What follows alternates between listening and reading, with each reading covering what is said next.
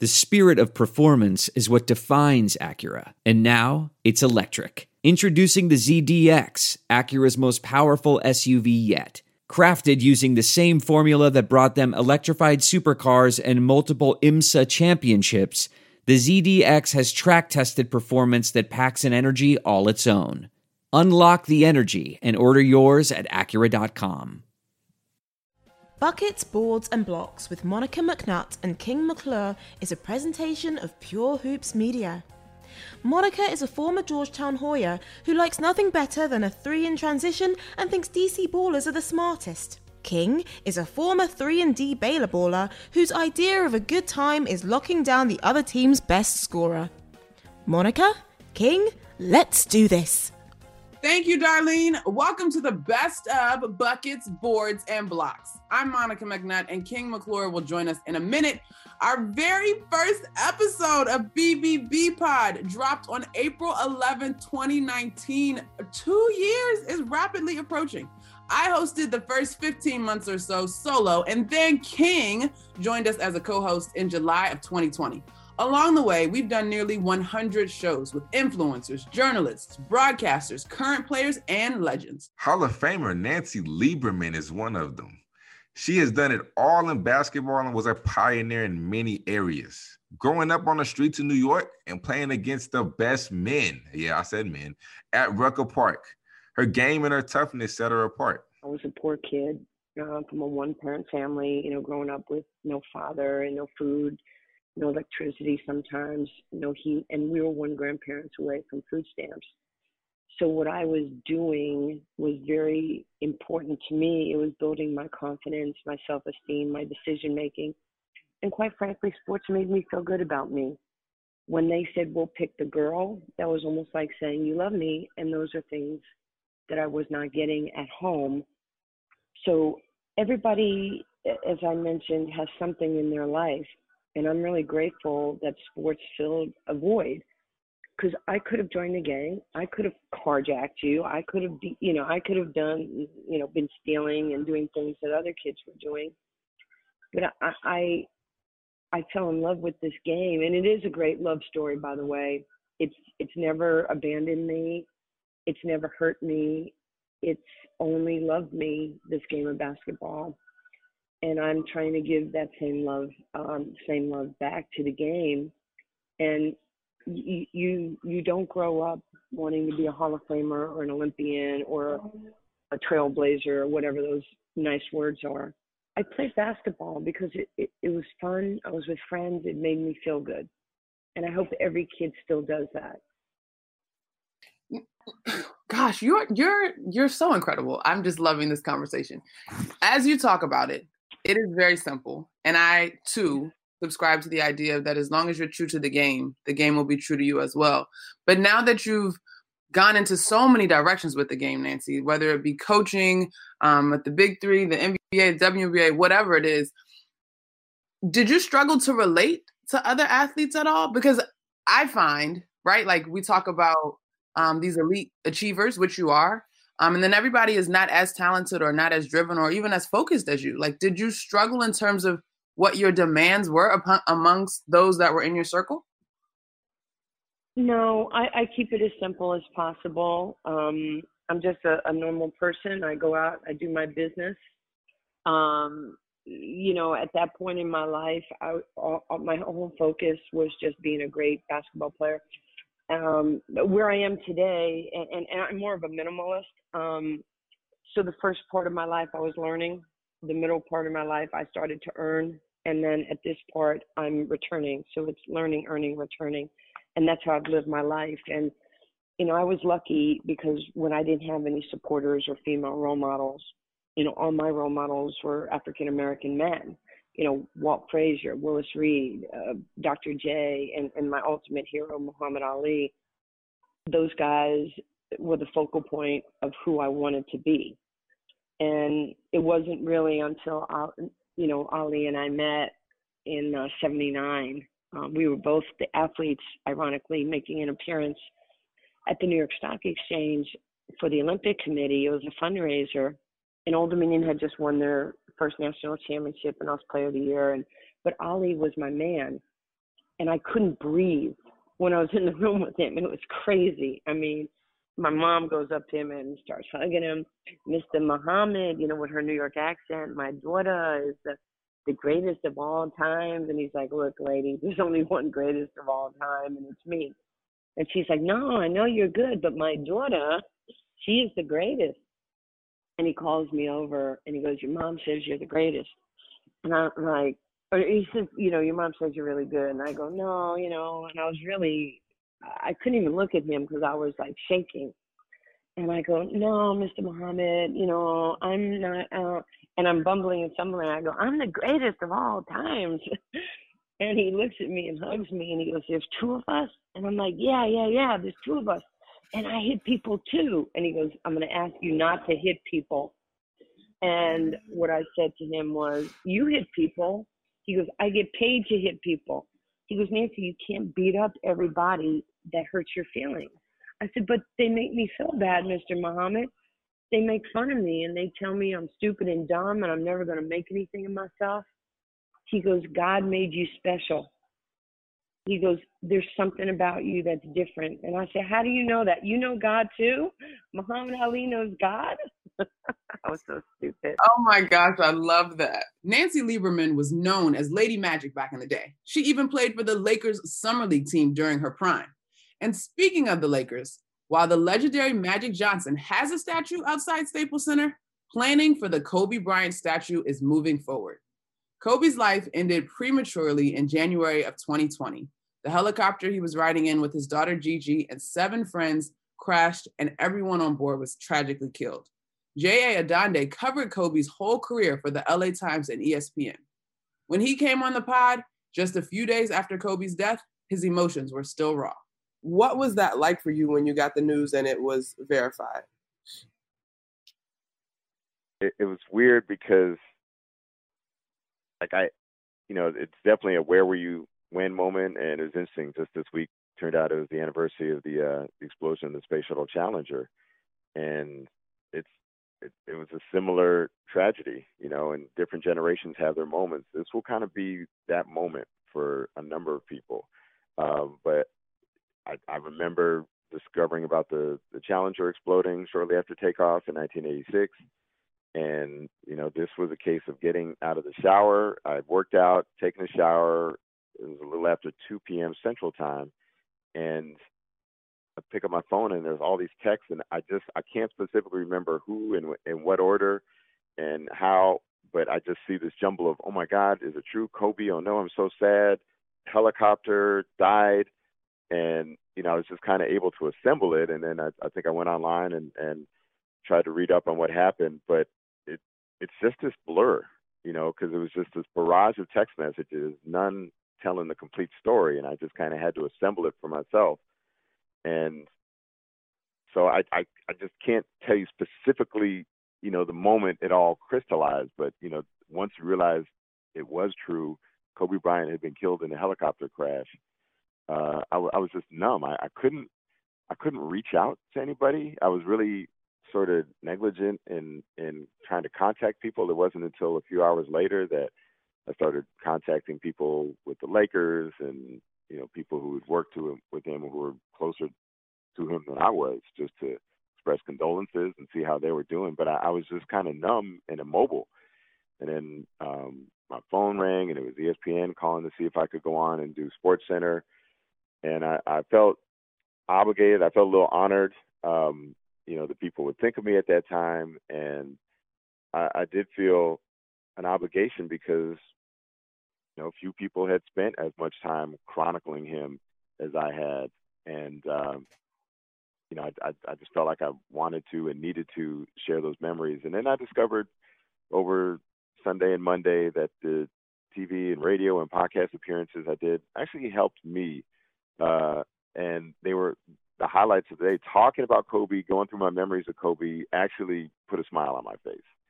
And it was easier to go on and talk about and share than it was to sit alone in my thoughts. So the worst moment for me was Monday morning, just waking up the day after. And that's when it felt real. It didn't feel real on Sunday. And then I woke up Monday and it just hit me that he is gone. Mark Spears also knew Kobe well, having covered his entire career for various newspapers, ESPN, and The Undefeated. He appeared on the show the week after J.A. and shared an observation about Kobe that was quite revealing. I just think it's amazing to me that he has so many friends around the world, so many people that felt like they knew him, you know, even if they got 2 seconds with him, 2 minutes with him. He was excellent at making you feel at home, even though you're meeting him for the first time. He had several different PR people, whether it was Lakers or his personally, that, you know, he would lean on. And as you guys know, I'm sure over years Bruce has seen this a lot, when it comes to, you know, star players, there's always somebody they got to meet after the game. Always somebody after practice. Always CEO or a CEO's kid or some musician or some star or somebody in politics or just somebody who won a contest, or on sad occasions maybe it's a Make-A-Wish kid. But what Kobe did that was unique, and I saw it because I often my whole thing with him was, okay, I'm gonna catch him when he leaves the locker room, like kind of walk with him as he's leaving, so I could get some time with him after games. Sometimes I would see somebody waiting for him, and they were nervous. They were, you know, knowing that Kobe was on his way, and they wanted to be cool, or, you know, they're excited. But when he would come out, he would always break the ice and always ask them something about themselves, and you'd see them be a little surprised, and then all of a sudden they would relax, and Kobe would end up asking them more questions about them than they would ask about him. He probably figured they knew about him already, but I think he really truly believed you never know who you're meeting. You know, you never know what that person is connected to, or who they're, you know, connected to. And perhaps that helped him in his post-basketball, you know, career, is that he was always meeting people all the time, but giving them meaningful interaction. So I'm sure when they went back to doing what they were doing, if Kobe needed anything, they probably would jump to get it done, you know. He just was special in that way, unique in that way. And I think a lot of athletes, entertainers, people in our business, like, can take something from him in that. Like when my sister calls me a D-list celebrity, but she also prefaces by saying it, but you're on the list. Right. That's but hilarious. Like in the Bay Area specifically, or, you know, several times around the country, you know, and ESPN gives you a platform, people will recognize me and want to say hi. And I feel like half of this is me personally, but half of it is I learned from Kobe. Like, you just never know who you're meeting, who you're talking to. So I always will stop, say hello, and you know, it ain't 30 minutes or nothing, but at least I'll stop and acknowledge him and thank him for liking my work, for reading my work, for caring about my work. And, you know, that's how I think he just personally, like, connected with a lot of people. In many ways, Kobe Bryant's role model was Michael Jordan. When MJ spoke at Kobe's memorial service, the whole world stopped to listen.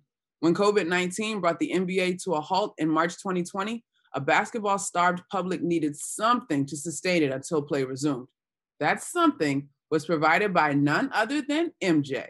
The Last Dance on ESPN aired each Sunday from April 19th through May 18th. Two journalists that were interviewed for the show were Andrea Kramer and David Aldridge. Both covered MJ during the glory days for ESPN and were witnesses to basketball greatness. Here's DA on the pod. How many hours of interviews did you do for that show? It was about, I'm going to say it was about 2.5 hours, I think, when it was all said and done. They came to DC last fall sometime. I can't remember exactly when it was, but it was last fall.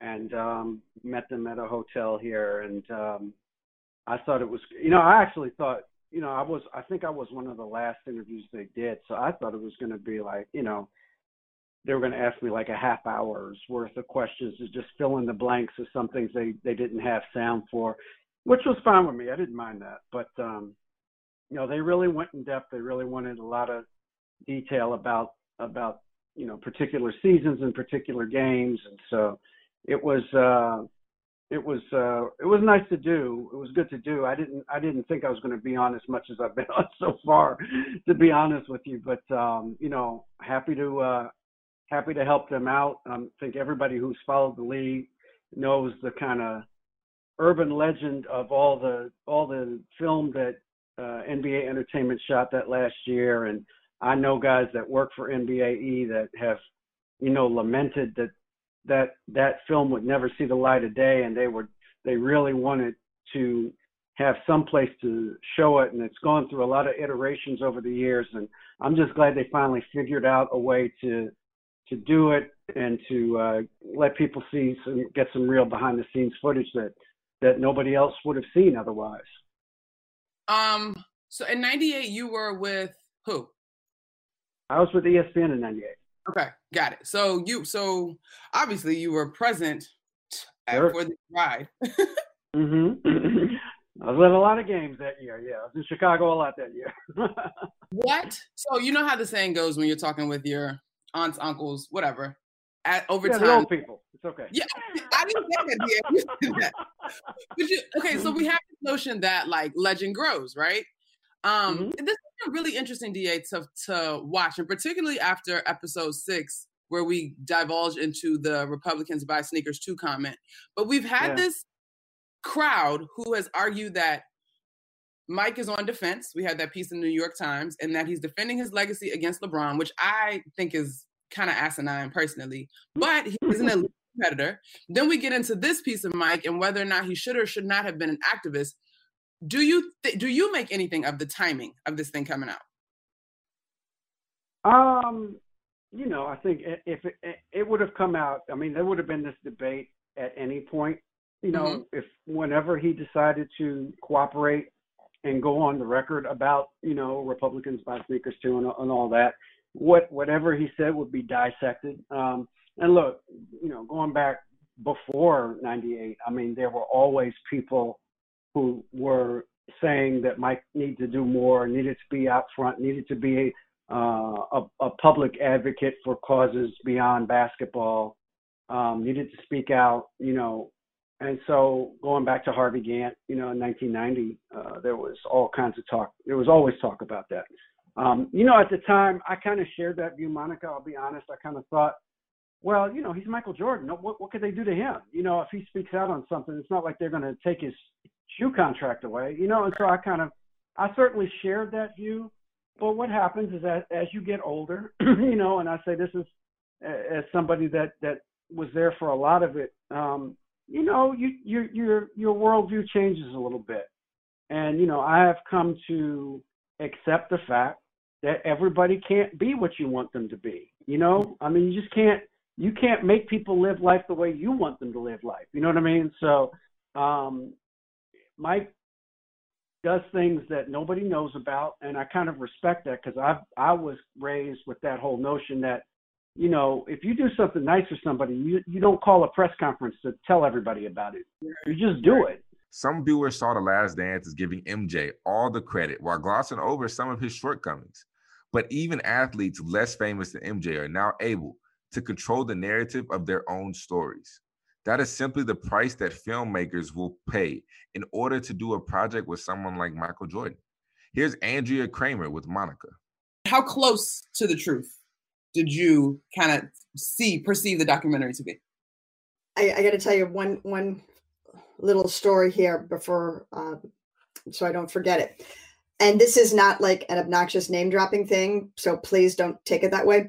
I was talking to Phil Jackson last week, just about kind of catching up and getting his thoughts on it, and the first thing that came to mind for him, with which I completely concur, is it's an homage to Michael, no question.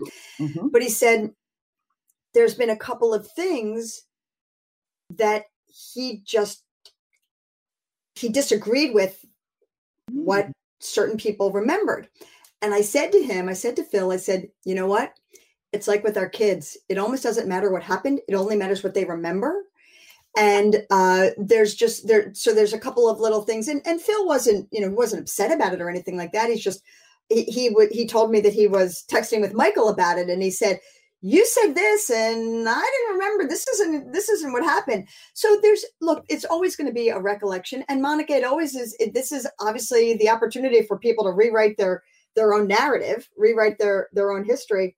I will say this, and just so people understand, and you alluded to this in your lovely introduction of me, but I'm so associated with the NFL now, but people forget that when I joined ESPN in 1989 and opened their Chicago bureau, I was covering the NBA nonstop. So I did the Pistons' first 2 championships and then Jordan's championships. And, one of the things that I am extremely proud of is to have been there with Jordan and the Bulls through the good, the bad, and the ugly, which means that, you're there through the playoff losses and, of course, the wins and the championships. But I was also in that media scrum when he came back from Atlantic City after gambling. And I went down to North Carolina and covered his testifying in the Slim Buller trial and schlepped to Birmingham and covered him with the Barons. And probably, Bruce may or may not remember this, but probably the biggest story that I ever broke at ESPN was Jordan coming back. And then I did the first interview with him when he did come back. And one of those reasons is because I was around all the time and I was there through the good and the not so good.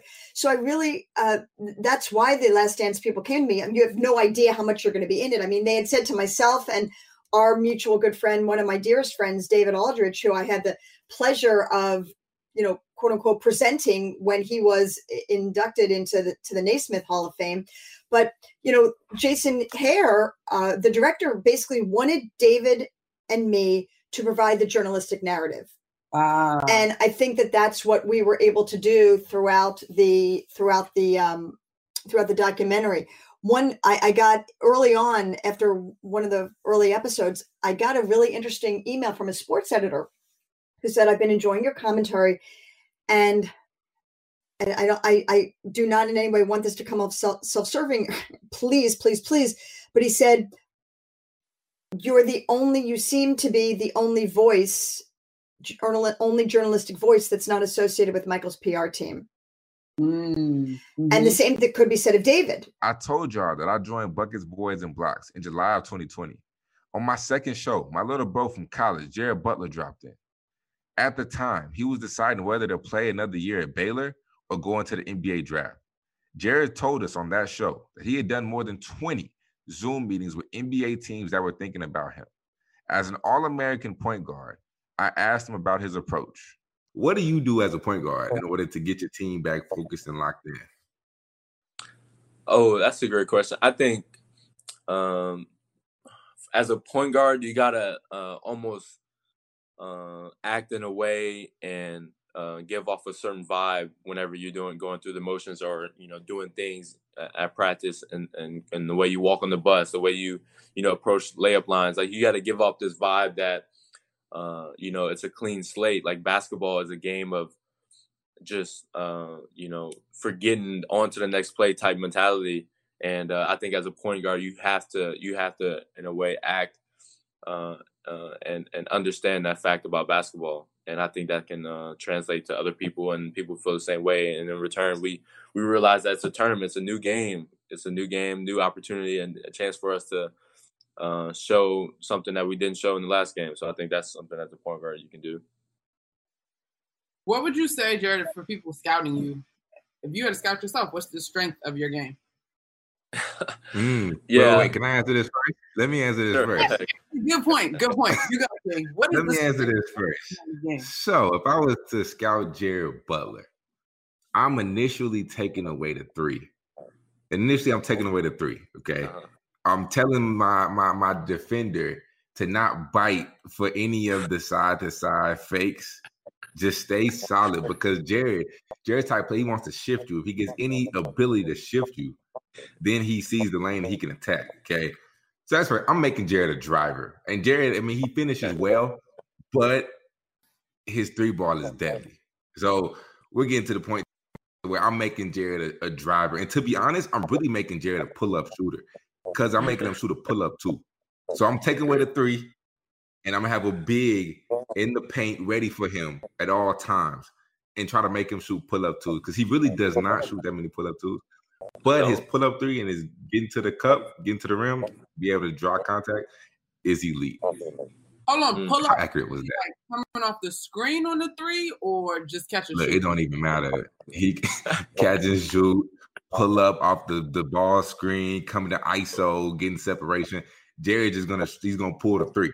Okay, so King gave his little scout report. He make you do the old school two-pointer pull up in the paint. What you got? Yeah, I think I could agree with King a lot. But what I see as a defender, if you're telling me what I have to do, if you know my game, one of my favorite moves is like the hezzy. So like it's almost like I can either shoot or go to the goal. And when you tell the defender take away the 3, then that means you're susceptible to just falling for my hezzy every single time because I'm willing to shoot 3 every time. So I think that's the problem where you in your scouting report. But yeah, I think I definitely agree on making me a driver and taking away the 3 because I do think the 3s are worth more than 2. So I'm going to take more 3s. And so that's kind of my philosophy on it. But I also think I'm very good at making plays out of nothing and being able to always create and always get past my defender if I need to be. And that's either to make a shot for somebody else or make a shot for myself. And also I can play defense. Like most people don't think I can play defense, but in time, people, I've gotten a lot of credit for being able to play defense. And so yeah, I'm not trying to change the narrative. The narrative is what the narrative is, but the perception, trying to change the perception of me being able to play defense. When Jerry decided to return to Waco for his junior year, nobody was happier than his head coach, Scott Drew. Now, King also played for Coach Scott Drew, and I wasn't going to allow him to come on the podcast without fishing for a comment on King. What was it like coaching this guy? Because anytime we have our former basketball teammates or coaches on, he always gives me the blues. So I need all the dirt. Well, first of all, if everybody coached more players like King McClure, there'd be a ton of coaches out there because he was a true blessing to coach. Always had a great attitude, always came to work and was a great teammate. Seriously, King was one of our all-time favorites, and can't speak more highly about him as a person, a player, a teammate, a man.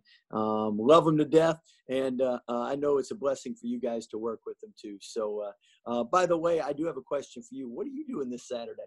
Thanks, Coach. I'm just celebrating not quite the 5-0. I'm turning 31, but shout out to October birthdays, King, yourself, myself. Bruce, you're not in the club. Sorry. Yeah.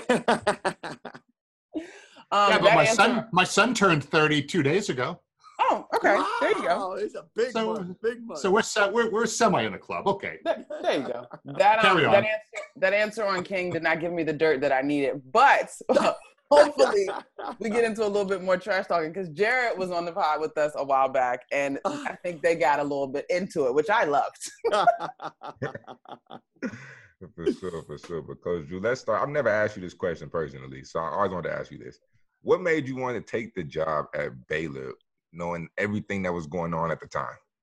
Well, great question. As you know, King, our program is based on our faith in our Lord and Savior. And biggest thing is I prayed about it and I felt led to come here. So when God says go, that's what we do. And when we got here and realized how much work we had, we then had to talk to God some more. But but as you know, it's been a blessing being here. So many great players over the years, so many great relationships. All 3 of my children were born here, and this has definitely been home. And again, because of players like yourself, it's been a special place. Man, Coach, so what was, obviously we love a good faith-based a driven and led man. But when you had that conversation with your dad or even your brother, even your wife, because you come from a coaching family, and obviously basketball is huge. You love the game, but it certainly was an uphill climb. I mean, what were the people in your circle asking you as you were moving toward making that decision? Well, and that's I'm blessed because I have a family that understands athletics. My dad's been in it all his life. Actually, inducted in the College Basketball Hall of Fame, and my mentor, and not only my dad, but someone that's helped me along the way and everything I've done basketball wise. And then my brother has a great perspective, playing for us and playing 6 years in the league. And the one thing that we thought about was when my dad went to Valpo. They had never had a winning record in Division I. And at the time, Digger Phelps was coaching Notre Dame. He's like, you can't go there, Homer, because nobody's going to win there. It's a dead-end job. And a lot of similarities with Valpo and with Baylor, both of them Christian schools, both of them family-type atmospheres, both of them not as much tradition and history, and an opportunity to build something. And that does appeal to players like King. He got to stay close to home. He got to build something that one day his kids can see the banners that he helped put up and what he helped accomplish at Baylor University. And I love a challenge. I know our players have loved a challenge, and that attitude has allowed us to be successful. One of the areas this show has always covered is the WNBA because, I'm a woman baller. We've also done many segments on social issues, racism, and how to move our society forward. The Atlanta Dream franchise of the WNBA was recently purchased by a group that includes former player and friend of the show, Renee Montgomery. Renee and members of the team have been at the forefront of the battle against injustice and have made significant impact. Before Renee and her group bought the team, one of the owners was former Georgia Senator Kelly Loeffler, who angered the players by not being supportive of Black Lives Matter. She called it divisive. In a remarkable display of players defying ownership and unity, members of the Dream used their WNBA platform to actively support Loeffler's opponent in the Senate runoff election, which took place in January 2021. Katie Barnes of ESPN joined the show the next day and had some incredible context. Kelly Loeffler is more than just a senator that was appointed by Brian Kemp following the retirement of another Georgia senator. She also is a co-owner of the WNBA franchise, the Atlanta Dream, which she has been involved with initially starting in 2010 and then taking over as majority co-owner with Mary Brock in 2011. So she owns a WNBA team, and if anyone has been paying attention to the W over the last 3 years or so, they've been really outspoken on a number of issues. And Kelly Loeffler decided as a part of her political campaign that she was going to run really hard to the right, and came out and said some pretty inflammatory things about Black Lives Matter in particular in the middle of the uprisings and protests that occurred after the death of Ahmaud Arbery, Breonna Taylor, and George Floyd this summer. And in response, the players of the WNBA, including her own team, donned Vote Warnock shirts and really made it very clear that they were in favor of her losing her Senate seat. And that really, I think it's important to note that at the time, Warnock was polling in the single digits behind another Democratic candidate, Lieberman, who was like at 9%. And he came back, made it through that primary, which is called the jungle primary, meaning it's just a big primary that when the top two go on to compete in a head-to-head matchup in the special elections, which was resolved last night and called early this morning. So it has been a wild few months, and the W is pretty front and center the whole time. Oh my God, I am so proud. Like, I know there were so many people tweeting today, Black women to the rescue again and again and again. And I don't want to trivialize that because this, to me, Katie, was so strategic by the W. I do remember when Loeffler's statements came down and there were some questions about whether or not Kathy Engelbert, the commissioner, could exert power and cause her to either lose her ownership in the Dream or whatever the case may be. Ultimately, leadership did not go that way. But what do you think it is that allowed these women to lock in and go this route in terms of taking a stance? What I think is so interesting about the W is that when you look at just in general, the rise of athlete activism over the course of the last 4 years, going back to, I think, 2016, where we saw the Minnesota Lynx come out in, against police brutality. And then, of course, that fall, Colin Kaepernick started kneeling. I think that's really when, we had just a true moment for athletes that has just been building, is that the players in the W have been front and center and leading on these issues, not just in terms of the things that they say, but really about the stuff that they do. So for me, this isn't just about, the Atlanta Dream and everybody in the W wore Vote Warnock shirts and then he won. No, they organized, they campaigned, they very much made a concerted effort to go out and put something in action that they believed in. And whether or not you agree with that stance, to me, that's really powerful, that this group of people, really took a stance and mobilized to make that happen. And we haven't seen that level of collective action when it comes to activism and organizing on the part of athletes. I'm hard pressed to say ever. I mean, I think the closest thing would be some of the actions that were taken in the 60s by athletes that were pretty, significant. I don't mean to minimize, the impact there, but, in terms of just a collective entity doing something like this, to me, that is really what stands out. It's been, I think, really interesting to watch from a reporting perspective, but it's been really powerful in terms of just the impact that people can have when they want to. These aren't wealthy people, nobody's out here with LeBron James money. This was just blood, sweat, and tears and real organizing. And in that sense, I think it's really inspiring. We are also inspired by the courage of our WNBA queens. They are role models for not just young girls, but for all of us who want a more just society. Thanks for checking out the best of Buckets, Boards, and Blocks. Thanks to our producer, Bruce Bernstein, and our editor, Kristen Woolley. Please keep wearing your mask and do not let up. We're going to beat COVID-19 if we stick together, but we're not done. For my co-host, Monica McNutt, I am King McClure, and I am stealing her line. Until next time, I've always wanted to say this, y'all. Enjoy your hoops. Buckets, Boards and Blocks with Monica McNutt and King McClure is a presentation of Pure Hoops Media.